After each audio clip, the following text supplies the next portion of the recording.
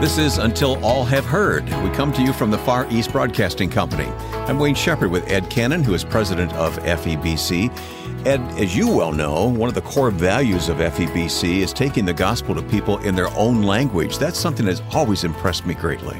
Well, of course, our number one core strategy is taking the gospel. It's all about the gospel. The gospel comes with great power. But I'd say a very close second to our core value is that we take the gospel in the language they speak, in the local dialect spoken by someone, not a foreigner, someone whose native tongue is in fact that language. And why do we do that?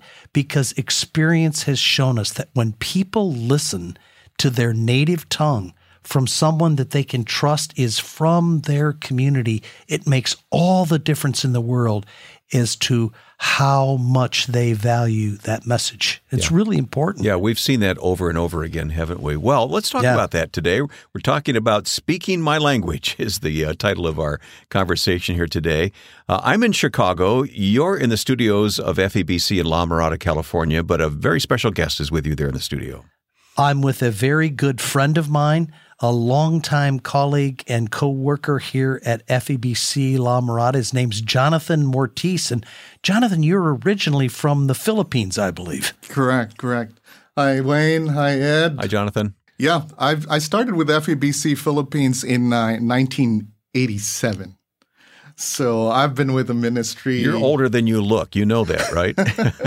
I just call her my hair. It's good we're not on video, so I'm good. Jonathan's very young at heart. He's a young man at heart with a lot of experience for FEBC, and we're so grateful. Tell us a little bit about what you've done for FEBC over all these years, Jonathan. Well, it's really an honor. It's really a privilege for me to be working with a ministry that I've been listening to when I was young, and then got on board with it. Also, my dad was a staff of FEBC. Until now, he's doing a program in the Philippines with my sister. And listening to FEBC, growing up, and then getting on board on FEBC as an announcer, producer, using my language. So English is a second language for me. If probably you won't notice, but still the translation, everything, it's still processing in my brain as I talk my English. Wow. So you can speak personally to the value of listening to the gospel in your native tongue and how much easier it is than listening in a second language. Well, definitely your heart language is really, really close to you.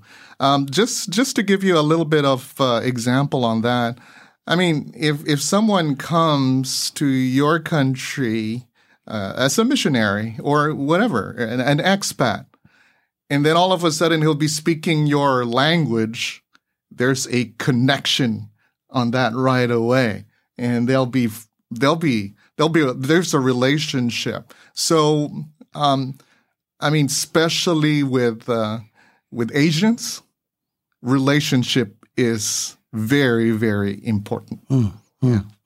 So it's not just the language, it's the relationship. That's true. So getting to know the person that's speaking, and if it's through radio, it must be in their language, obviously, because otherwise there's a distance implied in a foreign language. And as you both know, we're all broadcasters here.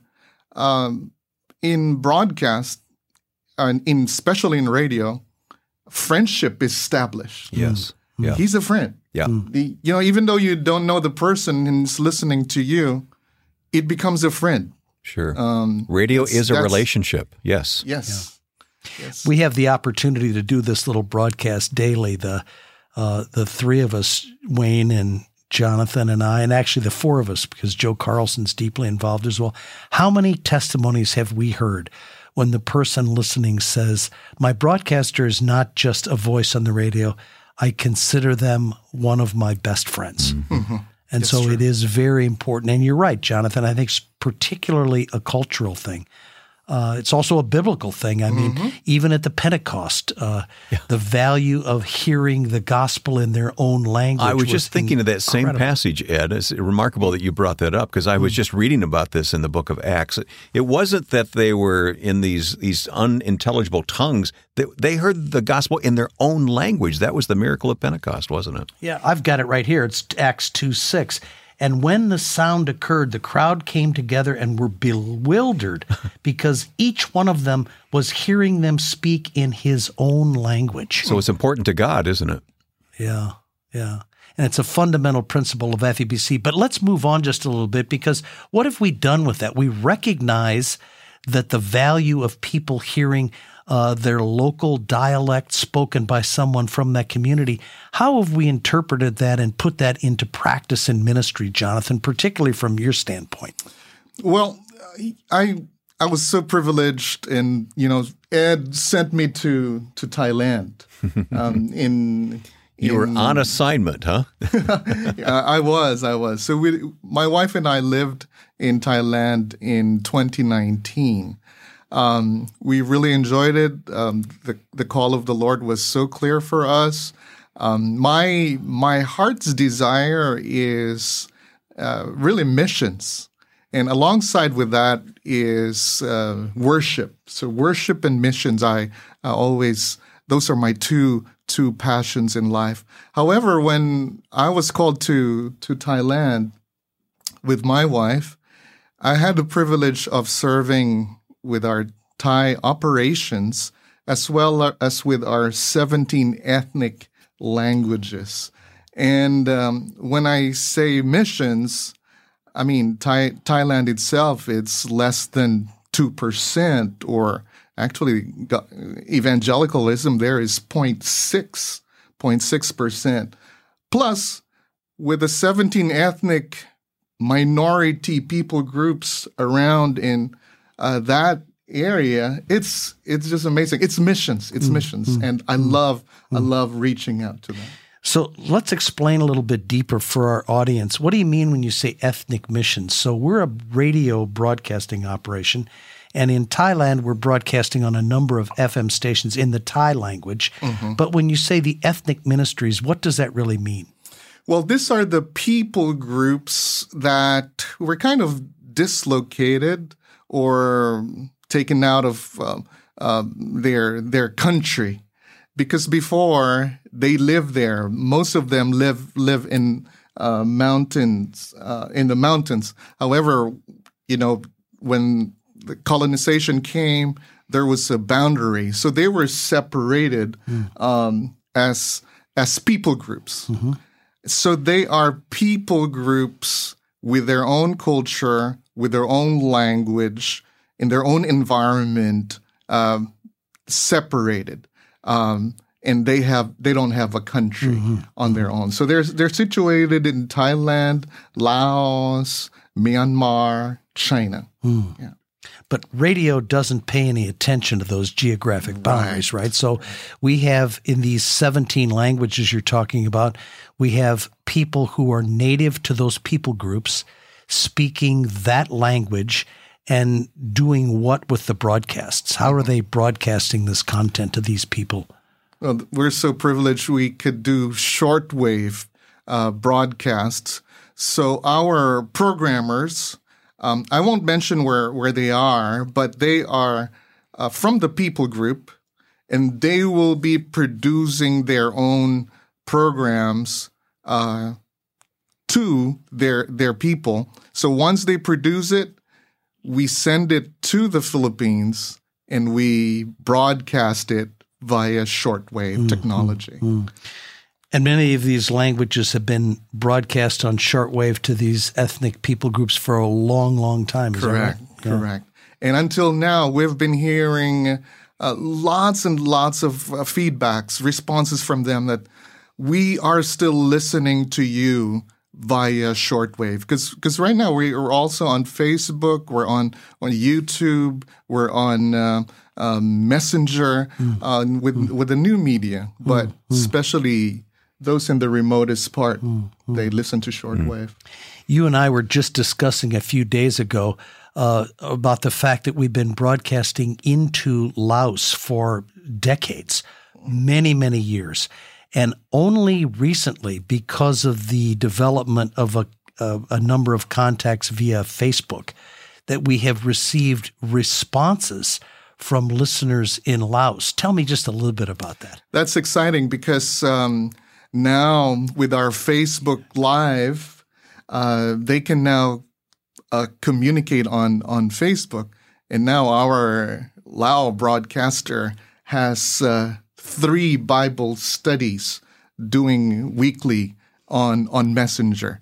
Definitely, he doesn't show his face because on social media you could see each other, but he doesn't show his face. He doesn't need to introduce himself, but he teaches Bible study.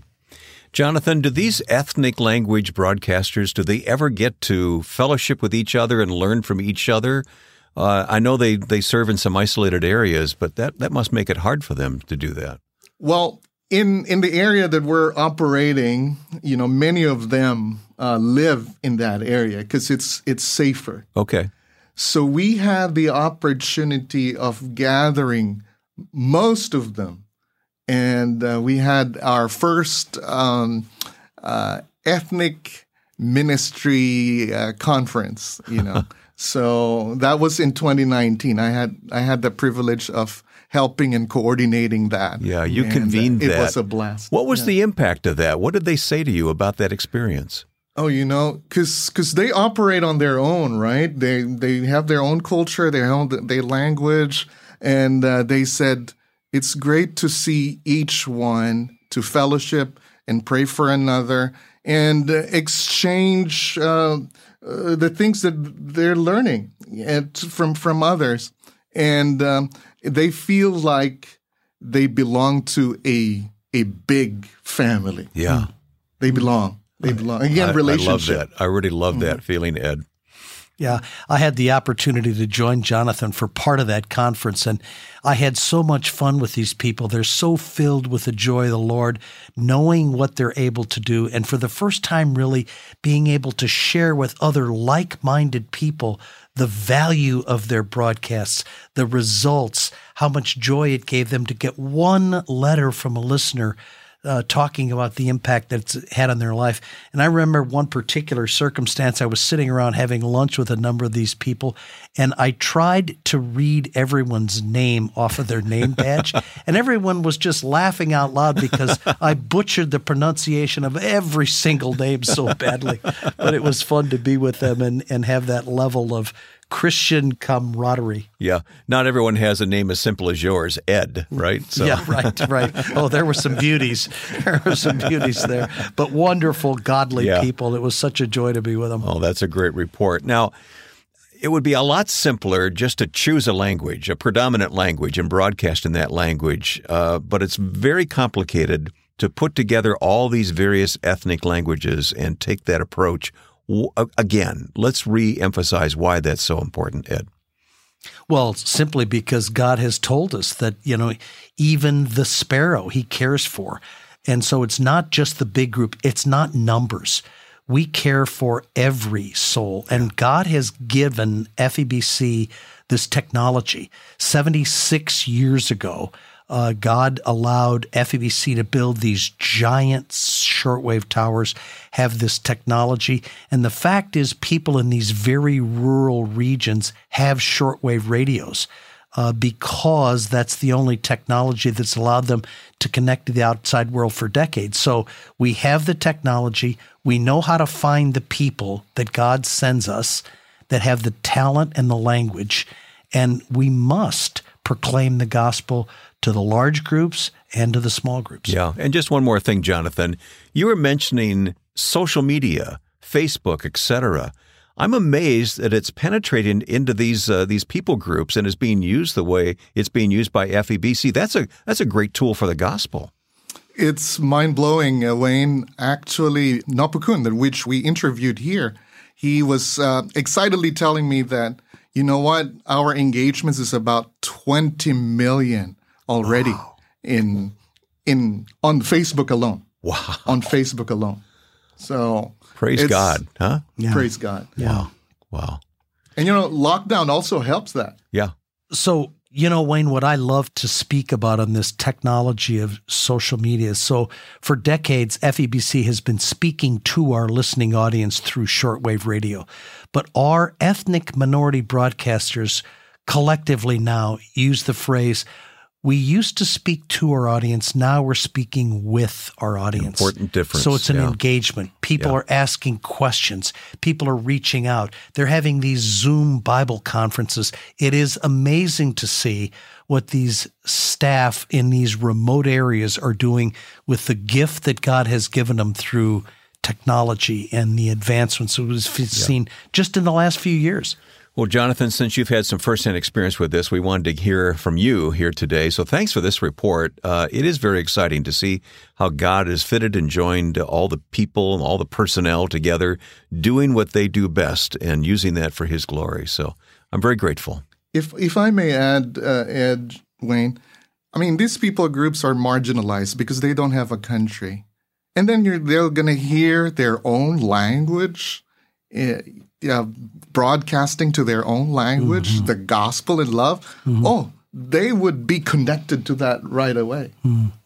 We had the opportunity, Jonathan, to hear that story about a man who said, I wasn't the least bit interested in your Christian content, but I listened to your program because it's the only time I heard my native language. What a powerful statement. He's only listening because it was his language, but then he hears the gospel, and the gospel comes with great power. Now he's a dedicated follower of Christ. Yeah. Only God could orchestrate such a thing. Yeah. Jonathan, it's such a pleasure to have you on the other side of the microphone. Jonathan helps us so much in the studio as a technician, helping us put these recordings together. But today, he's joining us as our guest. And your impact on ministry over these 37 years, Jonathan, has been extraordinary with FEBC as a broadcaster in the Philippines, as a helper with our ethnic minority languages. You're a true gift to FEBC, and it's been a joy for Wayne and I to be with you today. Thank you, Jonathan. My joy. Thank you, brother. And when you go to our website this month, there is additional information about this ethnic language ministry of the Far East Broadcasting Company, and you can check that out and learn how to pray. Maybe you'd like to look up a certain language there that you have a burden about. Go to febc.org, febc.org. That's it for Ed Cannon and Jonathan Ortiz and our producer, Joe Carlson. I'm Wayne Shepherd. Thanks for listening to Until All Have Heard from the Far East Broadcasting Company.